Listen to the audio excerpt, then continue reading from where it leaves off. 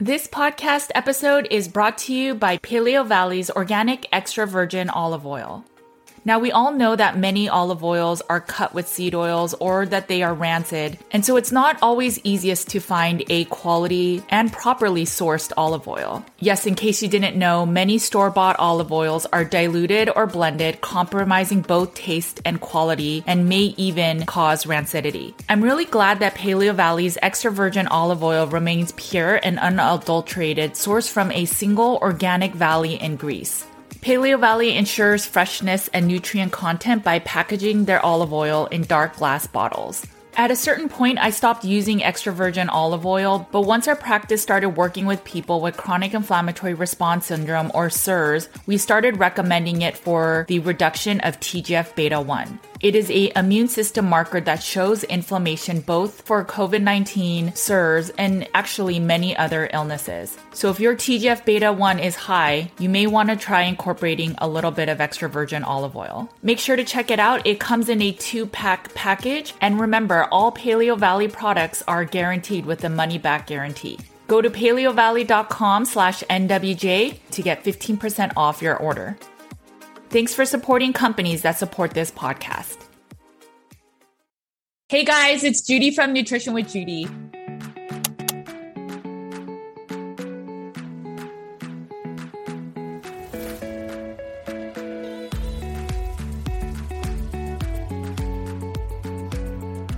Thanks for joining me today. My name is Judy Cho, and I am board certified in holistic nutrition. I focus on the carnivore cure elimination diet, which helps people to get to root cause healing. And oftentimes that's first healing the gut. Today, I had the pleasure of sitting down with Dr. Eric Westman. He co-wrote one of my all-time favorite books, Keto Clarity, with Jimmy Moore. And they also wrote Cholesterol Clarity. And he's also wrote a recent book, End Your Carb Confusion, with Amy Berger. Dr. Eric Westman is an associate professor of medicine at Duke University Health System. He's been an MD for over 20 years, working with physicians, researchers, and educators around the world. And he has a Adapt Your Life Academy. You can check out all the information in the show notes. He educates in a very easy way so that you can get your health back. What I love about Dr. Eric Westman is that although he does a lot of stuff on the internet, he sees patients on a daily basis. He has a clinic that you can go to in North Carolina. And so he marries the science with real life. And there is nothing that can counter the expertise and knowledge you get with working with real life people. No matter how smart you are, how much you've read, how much everything you've had, without that real life clinical experience, you just don't understand if your diet or beliefs in certain nutrition, supplements, whatever it may be, is helping or not. And we talk a lot about that in this interview. All right, let's get right into the interview. Hi, Dr. Westman. Thank you so much for joining me today. I'm a big, longtime fan of your work. I've read Cholesterol Clarity and Keto Clarity is one of my all-time favorite books. So thank you so much for joining me again today and for all the work that you do for our community and for helping people to heal. If you could just introduce yourself for the people that are listening and watching. Sure. My name is Dr. Eric Westman, and I work at Duke University. I'm a professor of internal medicine and obesity medicine. I've been at Duke since, 1990, and have done clinical research in several areas, including the keto or low-carb, high-fat diets. And that's kind of what I've been focusing on lately, is getting the word out about how it's not fat in the food that's bad, it's the sugar. And so I work, 3 to 4 days a week in a busy clinical practice in the insurance and Medicare, Medicaid system. And also have a company that gets the word out to people who can't make it to the clinic. That's called Adapt Your Life. Adapt Your Life Academy is a way to learn about programs and take courses about not only keto, but also cholesterol and other topics of interest for your health.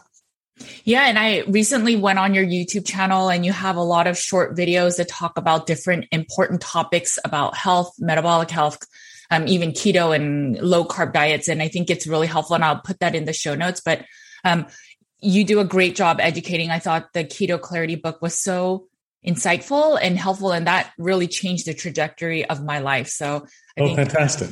Yeah, well, I have to shout out to Jimmy Moore, Yeah. who was my co-author on Cholesterol Clarity and Keto Clarity, and it was his vision to put these together. And I gave the medical background and learned a lot from the process. I mean, the Cholesterol Clarity book itself was really a summary of podcasts that Jimmy had done with other researchers about cholesterol. And if you're in the keto world, you get a lot of questions about cholesterol. And it was helpful, really helpful for me to have my eyes opened by helping and writing a book about it. Yeah, and I had Jimmy Moore on, and we talked about the books as well. So yes, he's phenomenal. But I wanted to dig a little bit into the books. Sure. So why do you think that we have really been misunderstanding cholesterol, and that cholesterol is the issue of what's causing cardiovascular disease, and why we should be lowering cholesterol and all saturated fats are really bad for us? Like, why did we come to believe that? Yeah, it's kind of a long story, actually. And one of the first things that happened that I remember, a professor, friend, and teacher of mine at Duke said, and when you feed cholesterol to rabbits, they get atherosclerosis. Mm-hmm. And I'm a clinical researcher. I deal with humans, not rabbits. And not that there's anything wrong with that. It's just I'm human centric. And so I thought, well, that doesn't really persuade me. Rabbits might be different. So I looked up that paper, actually, and it was a Russian physiologist who put cholesterol in rabbit chow. So actually, it was a higher cholesterol food, but it was with carbs. Right. So there's always been this, it's called confounding, where you always have something else there that could possibly be the culprit. And the cholesterol and saturated fat story goes again with kind of weak data we call hypothesis generating data, the nutritional epidemiology that was done, even some studies that were made to prove the point. And the science shouldn't work that way. You're able to disprove things. Sure. You're really not able to prove things. But there was a man with a mission, and at keto conferences, when you mention Ancel Keys' name, you hear this boo. And by the end of his career, he actually said cholesterol wasn't the problem, but the dietary cholesterol even. But nobody heard that. The ship had already sailed in terms of the food industry and other organizations buying into it. And, I had the good fortune to live for 3 months for a semester in France in college. And I saw that they looked at fat very differently. They used lots of butter and so I realized early on there were a lot of ways to go about this. So in summary, it was weak science that never really was proven in humans to matter. So now, in the last few years, there are guideline panels that say, don't worry about cholesterol in the food. Don't worry about saturated fat in the food. And yet there will always be a few organizations that harp on it for other reasons, for other agendas. So you just got to remain focused to the changing science, and then know that there will always be people with agendas. Yeah. And I fully agree, especially with everything that's going on nowadays. Do you think, you mentioned the confounding factors of, for example, eating carbohydrates, maybe even processed foods with the fat.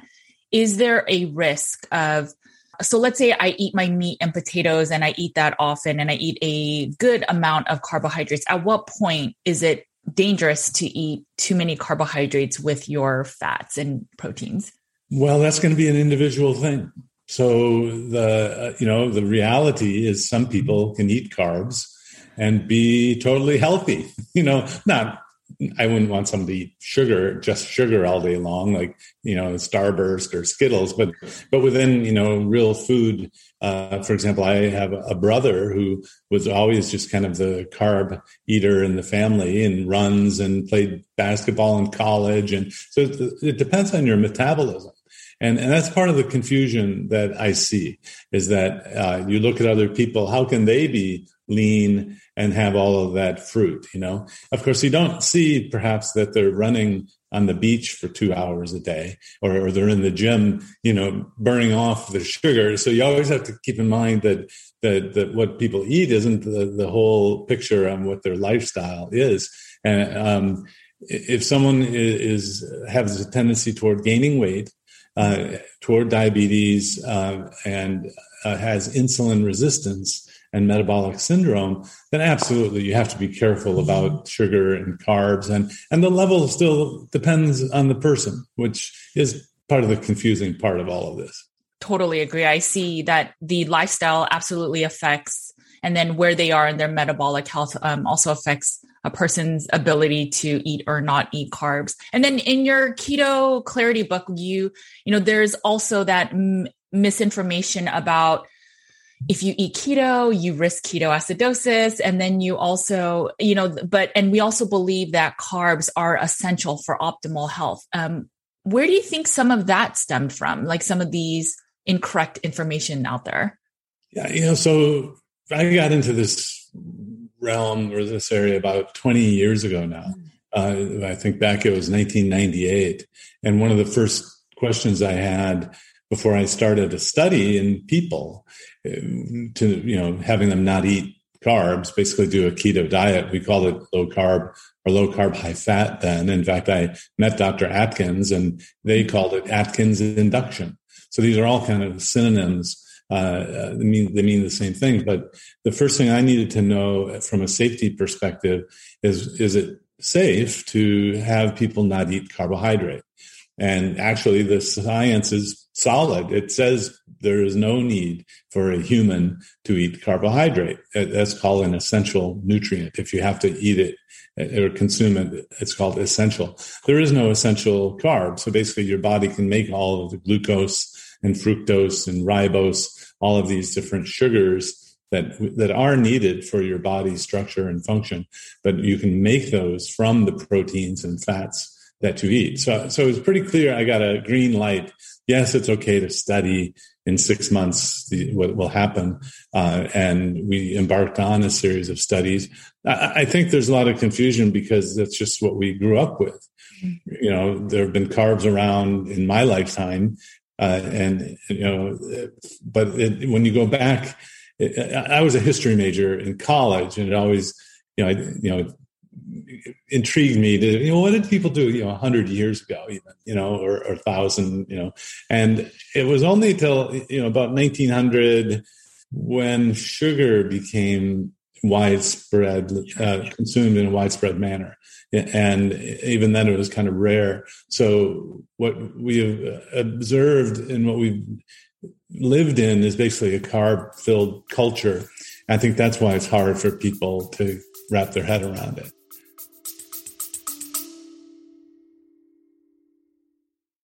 Hey guys, just to let you know, my Carnivore Cure book is back in stock. For 9 months, it was out of print and used prices were up to $300. Make sure to get your copy today that has over 200 colored tables and graphics and over 400 pages of meaty goodness. We have a limited supply, so get your copy today on Amazon.com. And if you can leave a review, I'd be super grateful.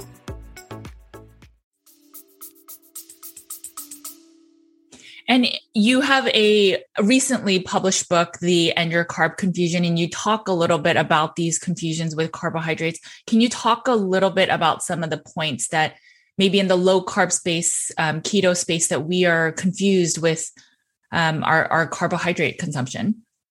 Yeah, well, the confusion is interesting because I helped to do some of the early research that I think set the groundwork for this keto explosion that you've seen. Yes. So Jeff Volek at Ohio State and Will Yancey and I here at Duke started to do high-level clinical trials in humans and showed that not only was it safe to do low carb and high fat diets, it was healthy. It was improving things. So you can actually, it was known for weight loss, the Atkins diet, and yes, you can lose weight, but you can also fix diabetes. And so End Your Carb Confusion was, we explicitly wrote it in there. We never say fat is bad. Mm-hmm. We never really even drill down to what kinds of fats. We only eat healthy fats. And that's a source of confusion even in the keto world. Do you have to watch the fat? I don't think so. And what we do is very simply show what sugar does. You eat sugar, your blood sugar goes up. And, if you have pre-diabetes, which is a tendency toward elevated blood sugar, or you have outright diabetes, which is an elevated blood sugar all day long, it's obvious you don't want to eat much carbohydrate. And you look back 100 years ago, that's what doctors did. They put people on a high-fat, low-carb diet to treat diabetes. I even have one of the old books in my office I use for show and tell, that and the Banting book from 1863. So End Your Carb Confusion really is trying to get people trained on the basics of limit the carbs. That's the number one thing. And so I've seen some people not limit the carbs enough, and using net carbs allows for more carbs. And then they obsess about the food quality, for example, rather than lowering the carb more. And so anyway, that End Your Carb Confusion starts with the basics of here's how low some of you may need to go in order for it to really work. One thing I love about your work is that you actually work with people and see people in clinics and are able to understand that in science, in theory, things may make sense, but out of the petri dish or something, or in the labs. But once you start working with people, you see the real life and the nuances. And that's why these blanket statements of we need to eat this amount of carbs, or we need to do this or that, and that it may not always hold true for all humans. And I love, and so one theory that's been coming out and is a little bit more prevalent lately in the low carb space that are, I guess, people that at one point adopted a low carb diet and then are transitioning out of it, is this belief that it's not really the sugar that's causing insulin resistance and diabetes. It's actually the excess PUFAs. And so a lot of people are shifting with this. Okay, I'll just remove all PUFAs. And that could be like our seed oils and maybe even some of the grain finished fatty meats. But they'll then start eating a lot of sugar, and meaning maybe like over 200 grams of, and it could be even simple sugars. What's your thought, and what have you seen in your practice? Yeah, well, that's a big change if you're going to be adding back carbs and blaming the type of fat or the PUFAs, the omega-6 types of oils. So I'm holding out, and I'll buy anyone a Diet Coke or diet soda of their choice to prove to me, show me a study where the attention to these oils is more important than lowering the carbs. The studies haven't been done. So what's fascinating is, I was treating people with low carb diets the way we've been doing it. Dr. Atkins did it, Dr. Eads, Dr. Rosedale, Dr. Bernstein. I traveled to visit all of these doctors before I did my research to kind of make sure Dr. Atkins wasn't the only one. And none of them really paid attention to the type of oils, maybe a little bit, but the main message was keep the carbs very low. So I'm treating people and doing the research, and then suddenly people come in saying, "Oh no, it's the type of oils, and you can't have seed oil." I'm like, well, but my patients have been eating those oils, and they do just fine. So if it's important, it's a minor thing. And so let's say you're stuck. You're eating 50 grams of carbs total, not net. So if you're using net carbs, go to total. It's prescription strength. It's actually just more accurate assessment of what you're eating. But go down then to 20 grams. So if you're at 50, go to 20. Don't bail out yet. I've seen so many people have it start working when you go from 50 or 40 or even 30 to 20, that I use 20 grams a day as the starting point for everyone. See, when people come to me, they want it to work the first time, every time. They don't want to diddle around with, okay, maybe it'll work here. It's like if you have an infection, a sinusitis or a skin infection, you want the drug to work, the first time, right? So that's why I use a 20 gram total per day, not per meal. And try that before you start embarking on the seed oil worry, that sort of thing. But I'm open to data. Show me a paper. And I've said this to several of the doctors who are out there on the circuit talking about these oils things. I say, prove to me, show me that what you're saying is really true in clinical trial research. And they really can't, because those studies haven't been done. And, if there is a benefit, it's a small one. Sure. Certainly we want to eat as best the food quality we can, but it makes it unattainable for some people. So I'm in an insurance pay, Medicare, Medicaid practice, and many of my patients only eat at fast food restaurants. That's the only tool that I have. I mean, food is my tool. It's a wonderful armamentarium. It's my secret weapon, actually. I talk about food as a doctor. And this one gentleman came back losing 10 to 15 pounds a month eating off the dollar menu at McDonald's. That's now, awesome. I don't remember the last time I've been to McDonald's, but it's not about me. Right. Okay, right. And so to get it to work in him, these were the tools I was given. So I don't really care where you get the food. If you go to fast food restaurant, have someone else cook it.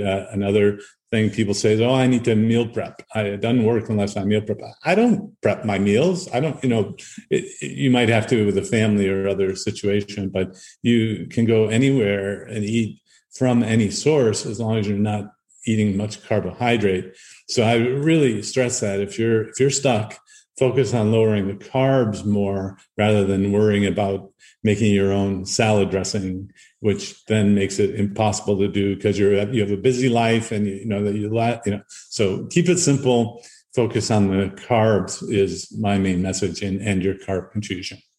And I love that. I mean, so I was really sick and then I got back into nutrition and I went to school because I found that I had a passion for it. And then I wanted to educate. And in those nutrition schools, they talk a lot about sourcing and getting grass-fed and all of that. And so that's where I advocated for that in the beginning.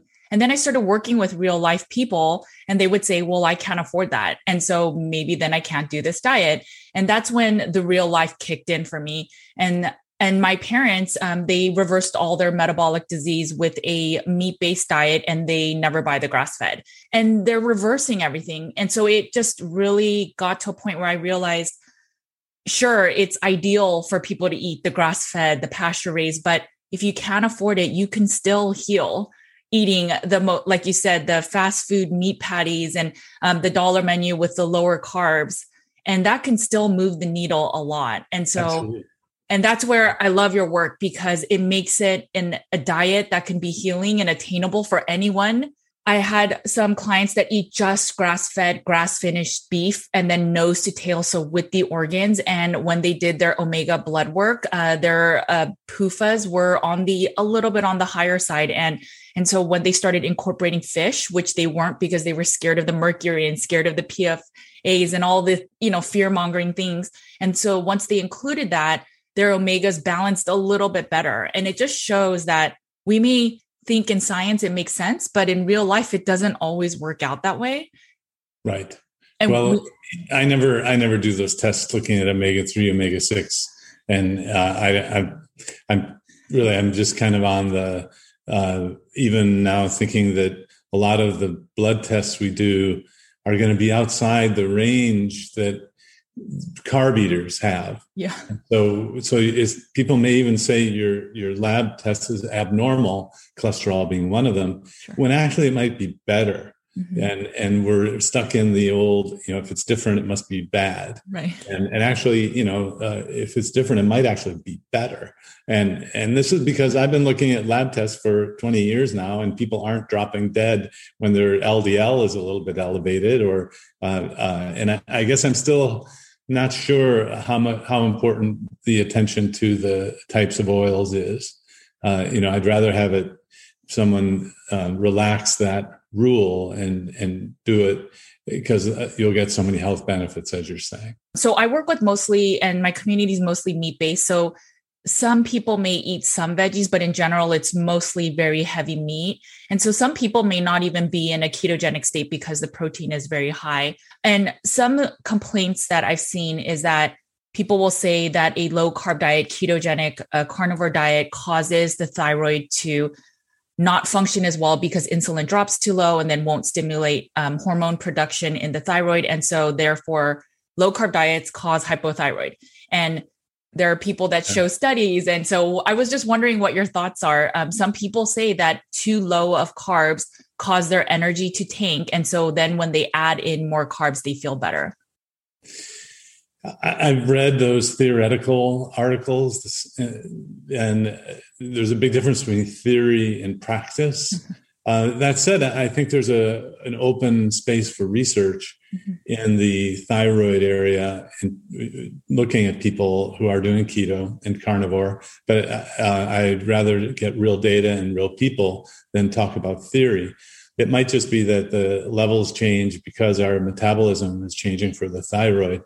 The first thing I think about if someone feels low energy is sodium and salt and electrolyte replacement. And yes, you can feel better by having sugar, but it's really perhaps the sugar making you hold on to sodium and salt and water that it's doing. So yeah, you can gain 5 pounds by eating a carb-laden meal because it's all fluid weight. It's water and salt. If you've done that over the holidays, you know what I'm talking about. So, and then the salt goes away over time. So carbs can make you feel better, but it may be actually better to use the sodium replacement salt. I recommend bouillon or some other electrolyte.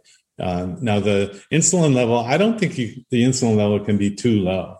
And, as long as you don't have type 1 diabetes, meaning you have no insulin at all. And you can measure insulin production internally with a simple blood test called the C-peptide. So you can know if you're making some.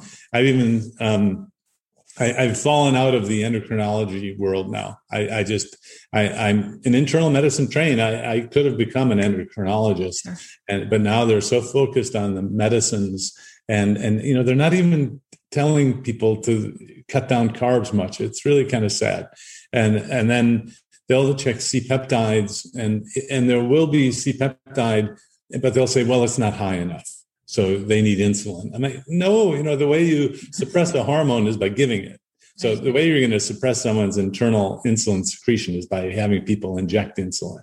And so, if someone has some C-peptide or on insulin, give the pancreas a chance to wake up.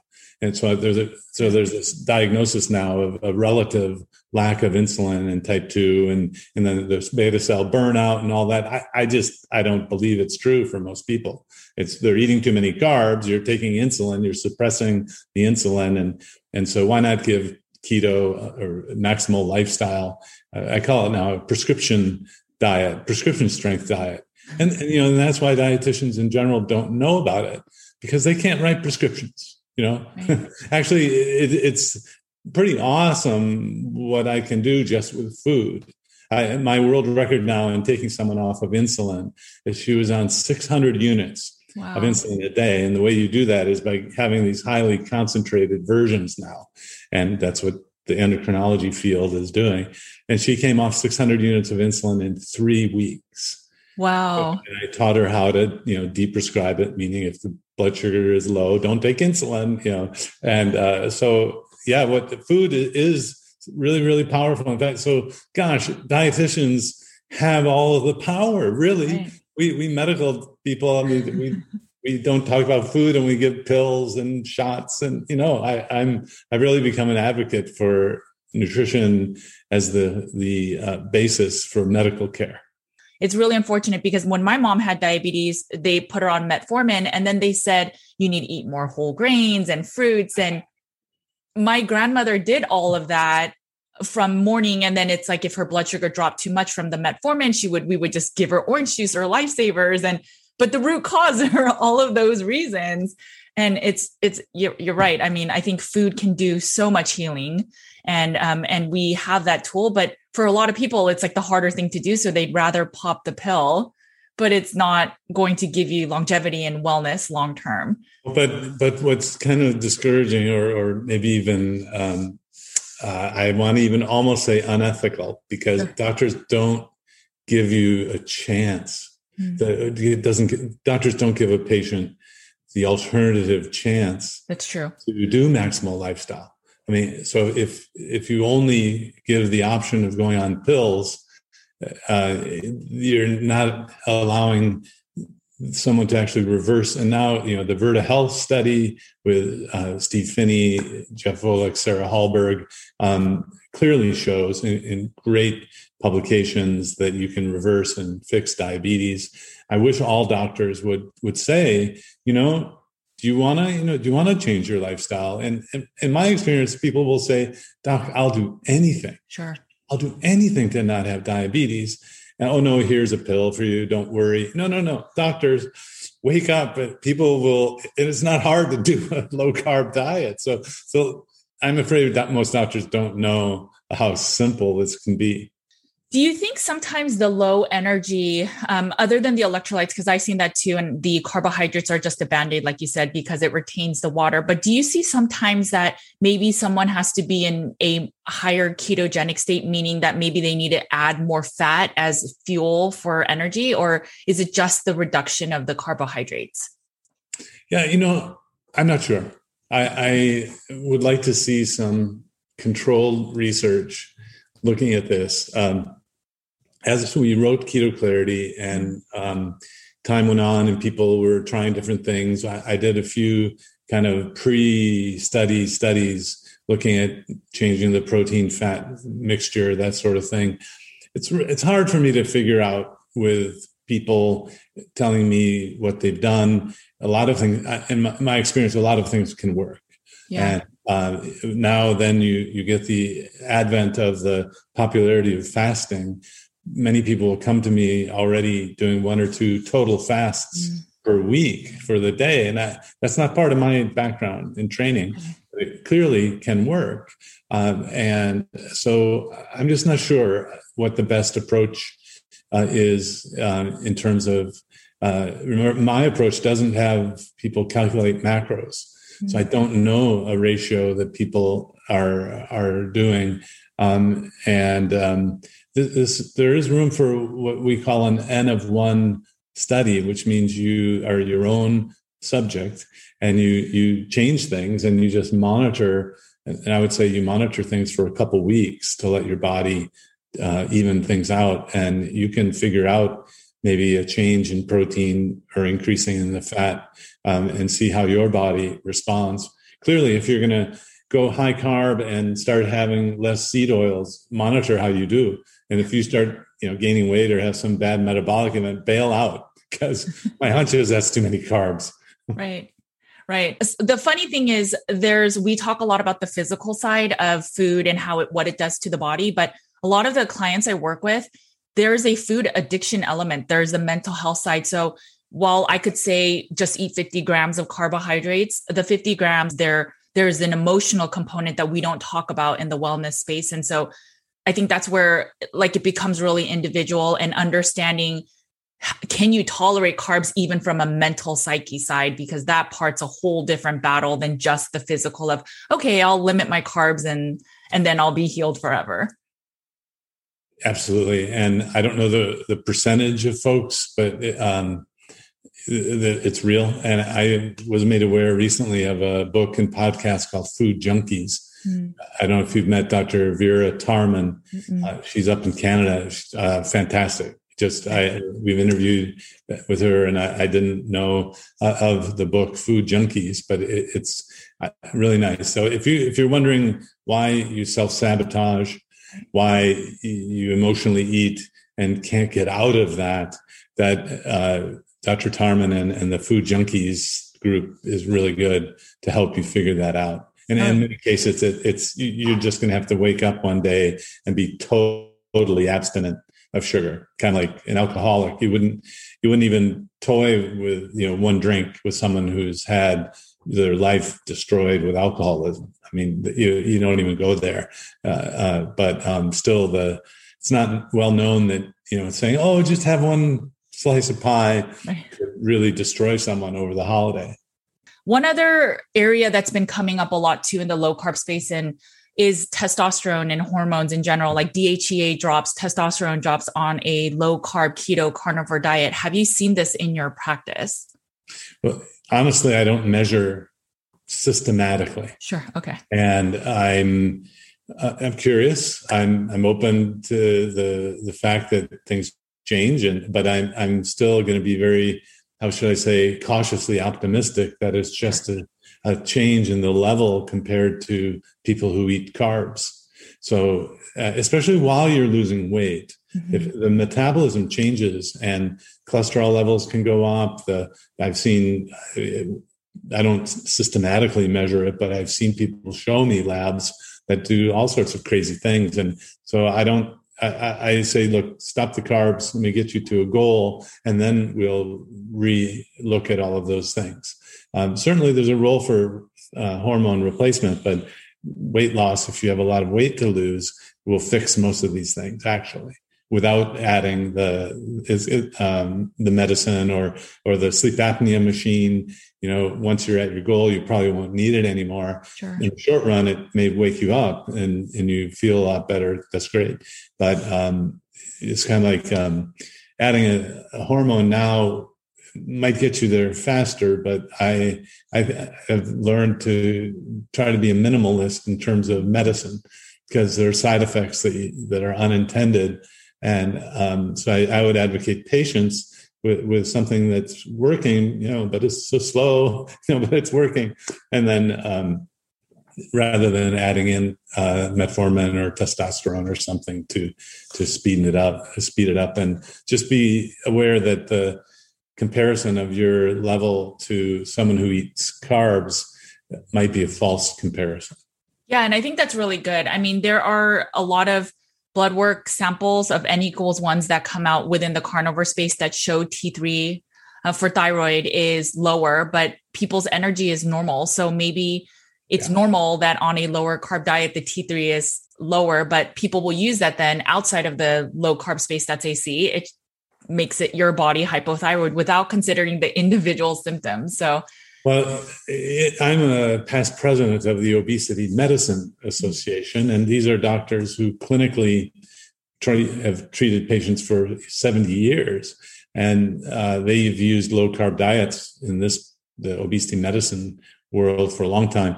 There's also a different way of looking at thyroid replacement with other things other than just straight T4. And then some of these doctors will incorporate temperature, body temperature, basal body temperature measures.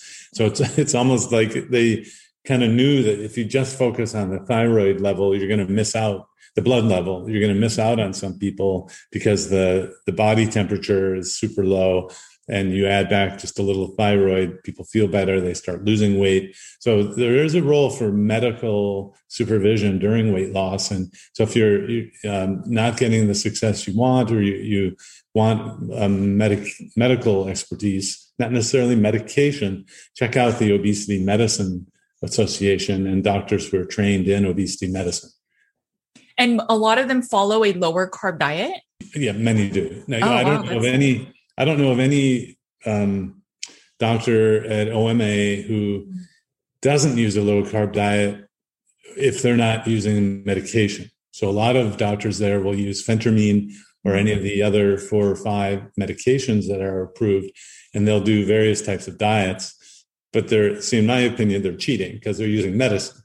I get away with using a low carb diet, super low keto most of the time, and I don't need medication. Sure. So you can do any type of nutritionally complete sort of diet. If you can do calorie restriction, count calories. You can do carb restriction, which really leads to calorie restriction automatically for just about everyone. And these are all aspects of the Obesity Medicine Organization. Yeah. Okay. Well, I didn't know that there was a group that advocated for low carb. So that is pretty cool. If someone is healing, do you think that it's for the remainder of their life that they should actually go in and out of ketosis? There's a lot of conversation about metabolic flexibility. Any thoughts on that? That's a great question, and I don't know the answer. I think as funding gets available to study, that's a great study to do. And of course, longevity, how long you live, is going to be tough. That would be a very expensive study to follow people. But there are markers of longevity that you can look at, biomarkers. I'm not sure that you need to be in ketosis 24/7.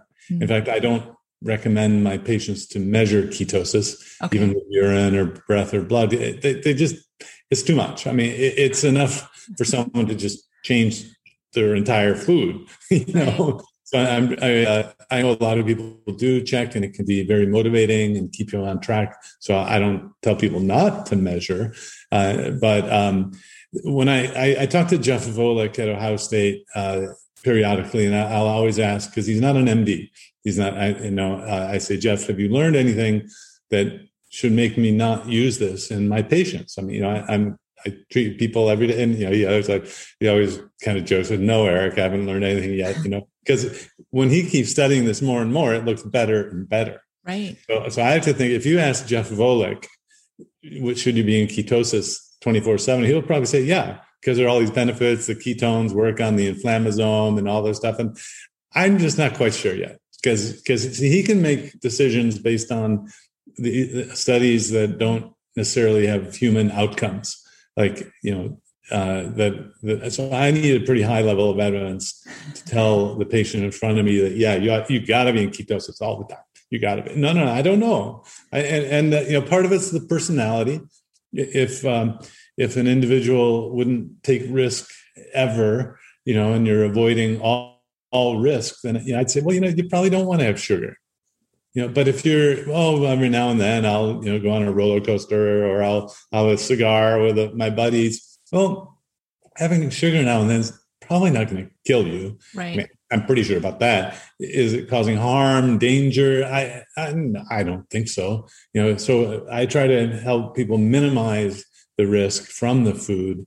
And I'm not necessarily sure we need to be in ketosis. When I did research in smoking cessation, and we would do the analysis about, if you quit smoking, you might live an extra 6 months. Sure. Most people go, well, that's not much, or an extra day at the end of your life. So I have to think that I'm curious about that. Should you be in ketosis all the time? Certainly, if you're a carb addict, sugar addict, please don't go and test the carbs every now and then. I mean, it's dangerous. It's hazardous, because you might go back to eating sugar every day. But I think that's a great question. But it might be. So that I'm open to the idea that it may be better to be in ketosis 24/7. And 20 years ago, there was no way I would say that. I would say, are you kidding? You got to have carbs every day. So I've come and I learned, no, you don't need to eat carbs. Well, okay, you're healthy for a while, and as it gets studied more and more, it's looking better and better. It sounds like because of your practice and your day-to-day patients, you understand real life, that to say you have to have the most perfect diet or be in ketosis all the time and measure all these things, it's just too much, and people will not adhere. And that's the biggest struggle I have, is as I try to create a group program, is what will make things stick? Because I think at a certain point, people know that eating fast food, or, with all the pizzas and the fries and the real sodas, is not ideal, but we still eat it. One study I recently found was that Twinkies, I think the average person knows it's not ideal food, but the rate of sales for Twinkies is increasing. And so we know there's a part of us that knows that certain foods are just not ideal, right? We eat the perimeter of the market, that type of thing, but we still eat the less than ideal foods. And so I think when you make it really simplistic, then it becomes harder to break a diet that's super simple. And so I can see from working with clients that over the years, it's easier and to make it stick if you make it really simple. But for the average person in America, they just want to heal. And most of America is obese and has diabetes. It's just getting simple rules out there that they can heal.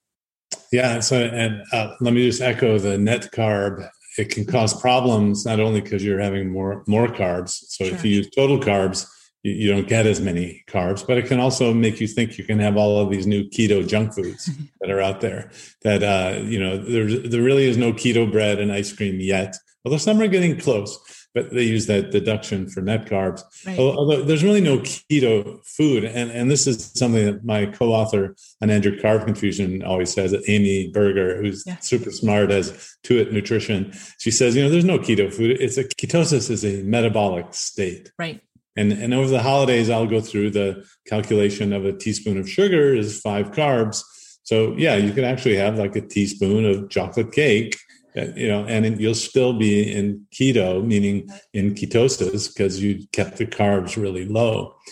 At first, we don't teach that. We want great success and just stay away from all carbs. In fact, some people think sugar is like poison and they stay away from like the plague. No, if you're going to do this for a lifestyle, you want to be more relaxed about your approach to these things. Every now and then, no big deal. Don't obsess about the micro carb and the maltodextrin of the shredded food or shredded cheese. Anyway. No, I know. I've followed that journey, so I completely get that. So I know you have a video on your channel where you talk about internet-based keto versus evidence-based keto. Can you talk a little bit about some of the things that you talk about in that video? Yeah, well, I would recommend that you find the whole video. What we did is we surveyed people who had learned about keto on the internet, but then took our classes at Adapt Your Life Academy. And we asked what was different from what we taught than what you learned on the internet. So it was great. It was so hundreds of people replied on the survey, and the number one thing that was not learned on the internet-based keto was the overconsumption of fats and oils and cheese. So on an evidence-based keto diet, one that we've used for 20 years, we limit the explicit amount of cheese, of oils and fats.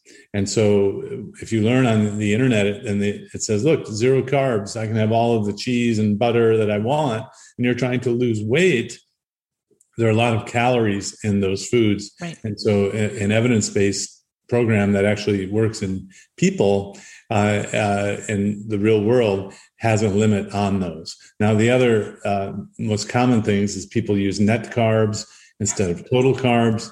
Net carbs just isn't quite as strong. It can work for some, but total carbs works better.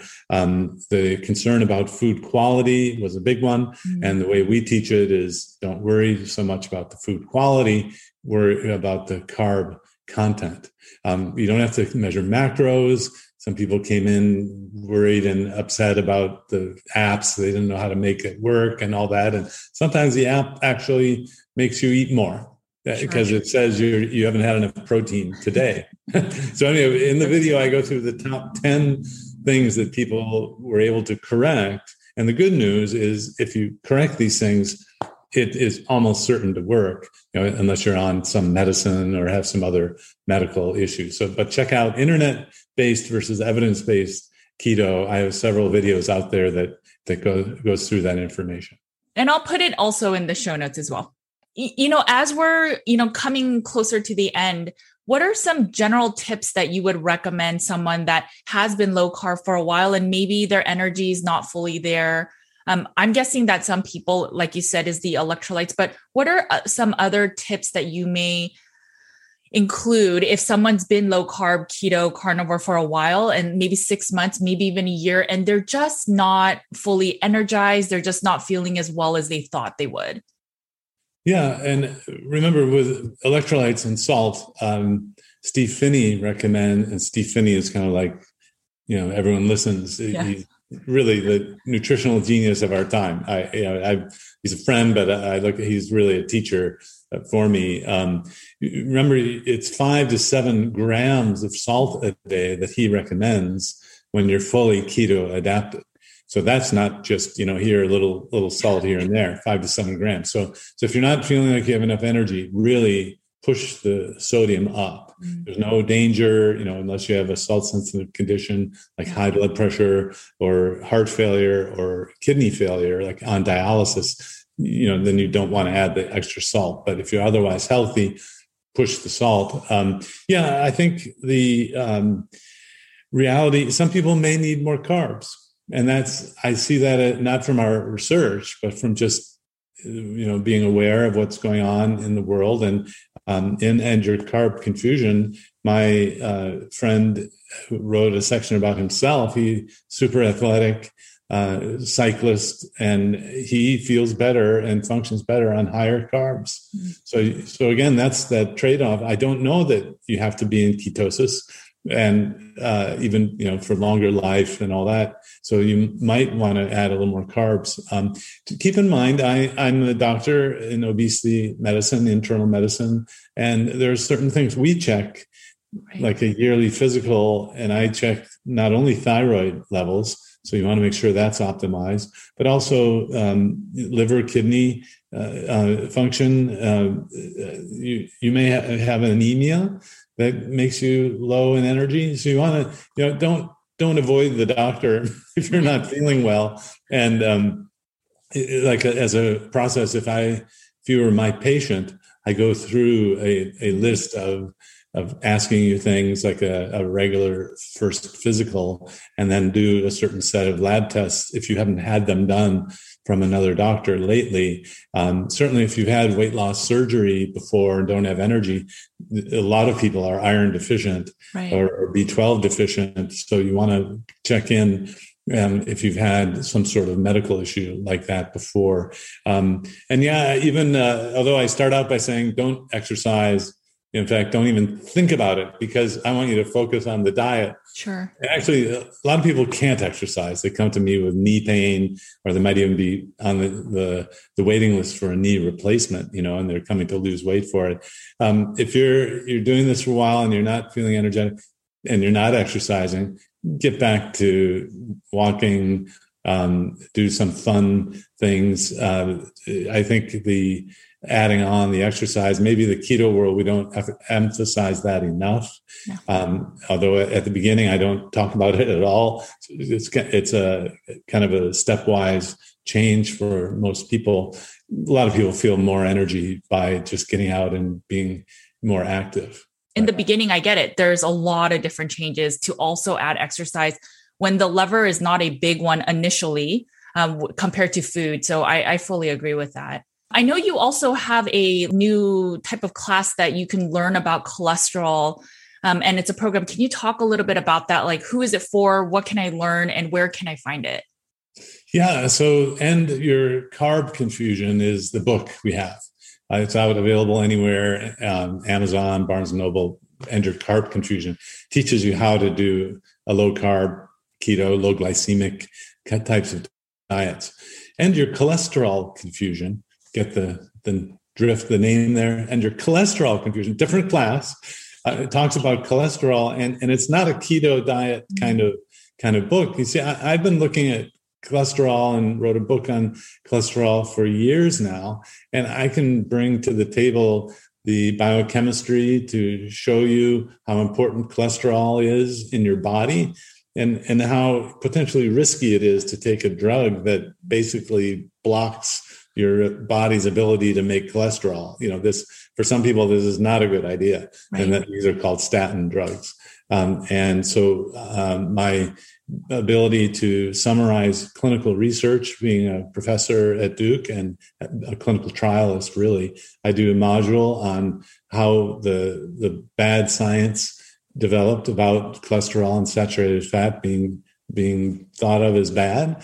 And then I take people through the clinical research on medications. Yes, statins for cholesterol can be useful, but it's a lot smaller group of people than my general doctors in my area. They want everyone on a statin, and they treat a cholesterol level like it's a disease. Right. No. So at best, it's a risk factor, and at best, these medicines can help a little bit, but it's not like they will prevent your getting another heart attack or stroke 100%. They just don't do that. Right. So the End Your Cholesterol Confusion really was kind of a way for me to explain at many different levels. It's intended for a lay audience.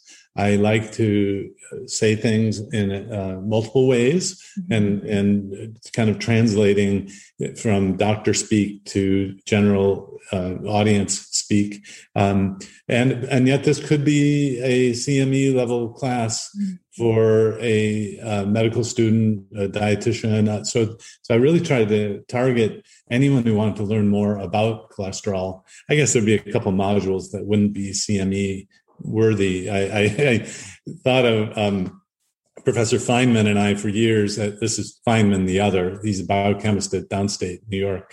We've toyed with the idea we need to do a mock trial. Is cholesterol really the culprit, with the level of evidence of a courtroom? And so one of the I put it in the class. So there's a, pretend judge, a mock trial. You use all the evidentiary rules and all that. And basically you wouldn't prove that cholesterol, even with the best evidence we have, that it's the culprit or saturated fat and some of the early feedback is that people liked that way of summarizing everything that we have.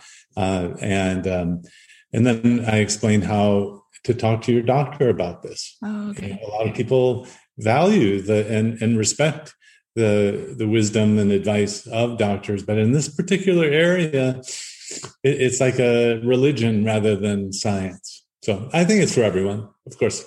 Where can they find that? Yeah. So, and your cholesterol confusion, any of the information that I give, and if you want to know the latest, is at Adapt Your Life Academy.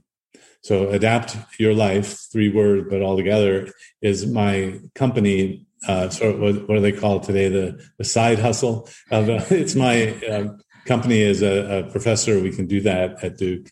And Adapt Your Life Academy is the digital classes. We now have 3 going on 4, hopefully 5 and 6 and 7, all based on the health concerns, but giving the different perspective based on more than the old mainstream view. So, and your cholesterol confusion can be found at adaptyourlifeacademy.com. Now, it just opened and closed, so you just have to get on the waiting list for the classes. We have an opening period, and then we close it, and then we devote all of our energy to answering questions for those people. So it's like the class opens, and you enroll, and then you take the class, and then you have to wait for the enrollment, just like any sort of university, I suppose. In the carnivore, specifically in the carnivore space, I tend to see people that the triglycerides will go down to less than 100, and that's ideal. HDL will go up, but certain people, their LDL keeps going up. And so I've asked this to other cardiologists in the space, but just curious your thoughts. Do you think there's a certain point where LDL can be too high? For example, there's some people where their LDL may be above 800, maybe 1,000. HDL then even goes up above 150, 180. Is there a certain point where, yes, it's not the normal cholesterol, but should we be worried with these higher numbers? It's a good question. I'm not worried, okay. But then, so there's no LDL number historically that we would teach that you have to hospitalize someone. In fact, I've been searching for this. There's no immediate acute, meaning urgent life or death thing. There is for triglyceride. So if your triglyceride are 2,000, 5,000, 10,000, you'll be put in the hospital and fasted so you don't get pancreatitis. And pancreatitis is an urgent, life-threatening condition. Right. And so just all of every medical knowledge that we've known, there's never been a level where you'd have to hospitalize someone. Now, the kind of index case, and I go over this in the cholesterol course, the little girl with familial hyperlipidemia had an LDL of about 800.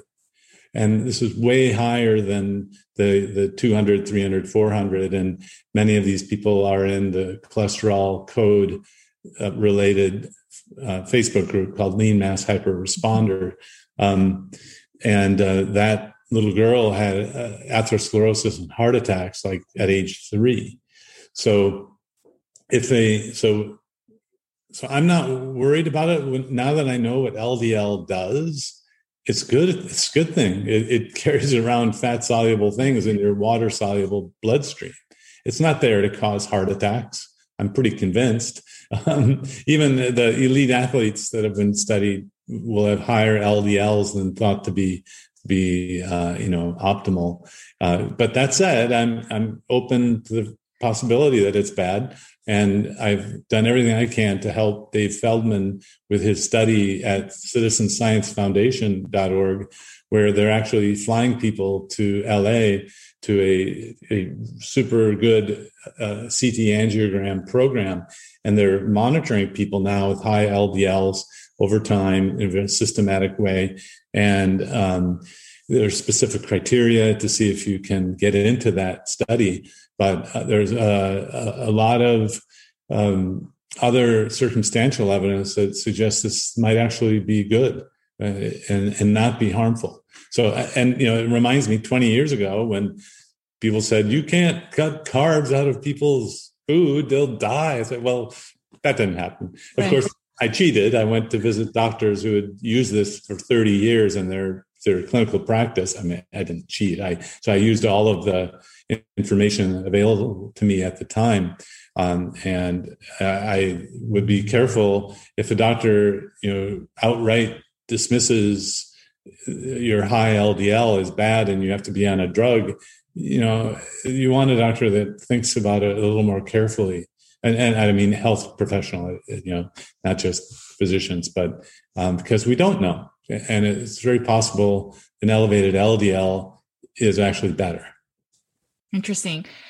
And I think the way that you even transitioned to a lower carb practice, and it just is a testament of your character. I think going around and seeing what these other doctors and physicians did with a low carb diet before implementing it, I think it's very respectful. I mean, you actually care about your patients, and instead of getting the ultimate super professional diet, it's just getting something realistic so people can no longer be obese and start healing.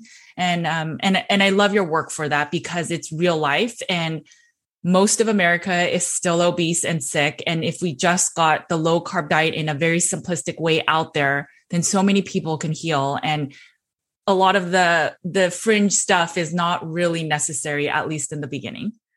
So thank you so much. Well, my pleasure. And I just, I started as a clinician, meaning a doctor first, got trained in clinical research, but I've always had a clinical practice. And I wouldn't have really understood the internet keto phenomenon had I not been in a clinical practice. In fact, there are people who are doctors who start getting into this and they stop clinical practice. I'm always a little, miffed or wonder what their real intention is, but there's no substitute. I've learned so much from my patients that they'll come back in front of me and say, hey, what you told me didn't work. Right. Like, well, okay, well, let's try to fix it. Yeah. And I love that. And so thank you. I think we need more voices like you on the internet, because most people, like you said, as they become bigger and famous, they stop working with the individual or they close their group practice. And so they don't see what their recommendations are doing for actual people. And so then they can't change their opinion unless a new study challenges their opinion. And I think real life is a lot more complicated than that, working with real people. So thank you.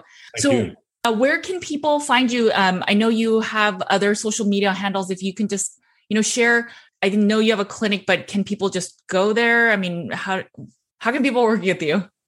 Yeah, well, so the internet information is all at Adapt Your Life Academy too. I do have a website called ericwestmanmd.com, which basically will introduce you to all of the Adapt Your Life information. So ericwestmanmd.com.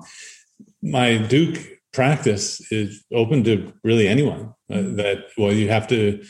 During COVID, I was allowed to do telemedicine. Now they're clamping down. You have to visit me in North Carolina. I'm only licensed in North Carolina, and it's insurance pay, Medicare, Medicaid. I still accept that. My office is situated next to a safety net clinic that's used for internal medicine teaching. And so I've treated a lot of people from that practice as well. And I'm sorry that there's such a long waiting list or waiting time. But you can just go to Duke website and look up Dr. Westman and sign up for an appointment. Of course, don't come from outside of or you have to visit the Durham, North Carolina, please. Thank you again so much for your time and for all that you're doing in the community. I have such similar values as you. And so I really wanted you on to talk with this community that sometimes we get so nuanced, we get lost, and then we're just like, forget the diet. I'm just going to eat whatever I want today. And that's part of the demise of any diet. Exactly. Well, you're very welcome anytime. I'd love to talk. Okay. Take care. Thank you. Sometimes when you talk to people like Dr. Westman, it's really a breath of fresh air, realizing how simple a diet can be, how we don't have to necessarily worry about all these nuances unless we need to because we're not well. But in general, it's so simple and it can help so many people, as food can truly be medicine. I hope that as you're starting the new year, that this gives you hope and an ability to keep things simple, and that maybe sometimes it's just finding the diet that works for you and that works for you for the long term. All right, guys, make sure to eat a lot of meat. Take care of your bodies because it is the only place you have to live. I will talk to you guys next week. Bye, guys.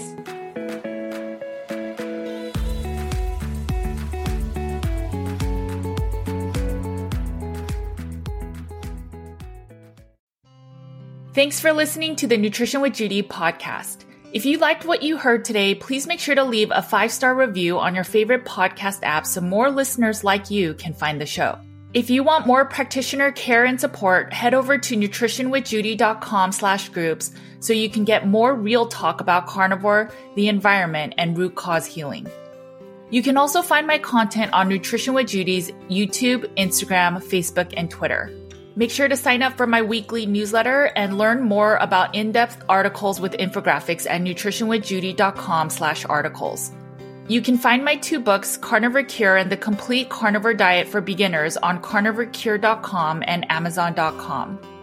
At the heart of Nutrition with Judy's practice, our mission lies with a deep, unwavering passion for service and community.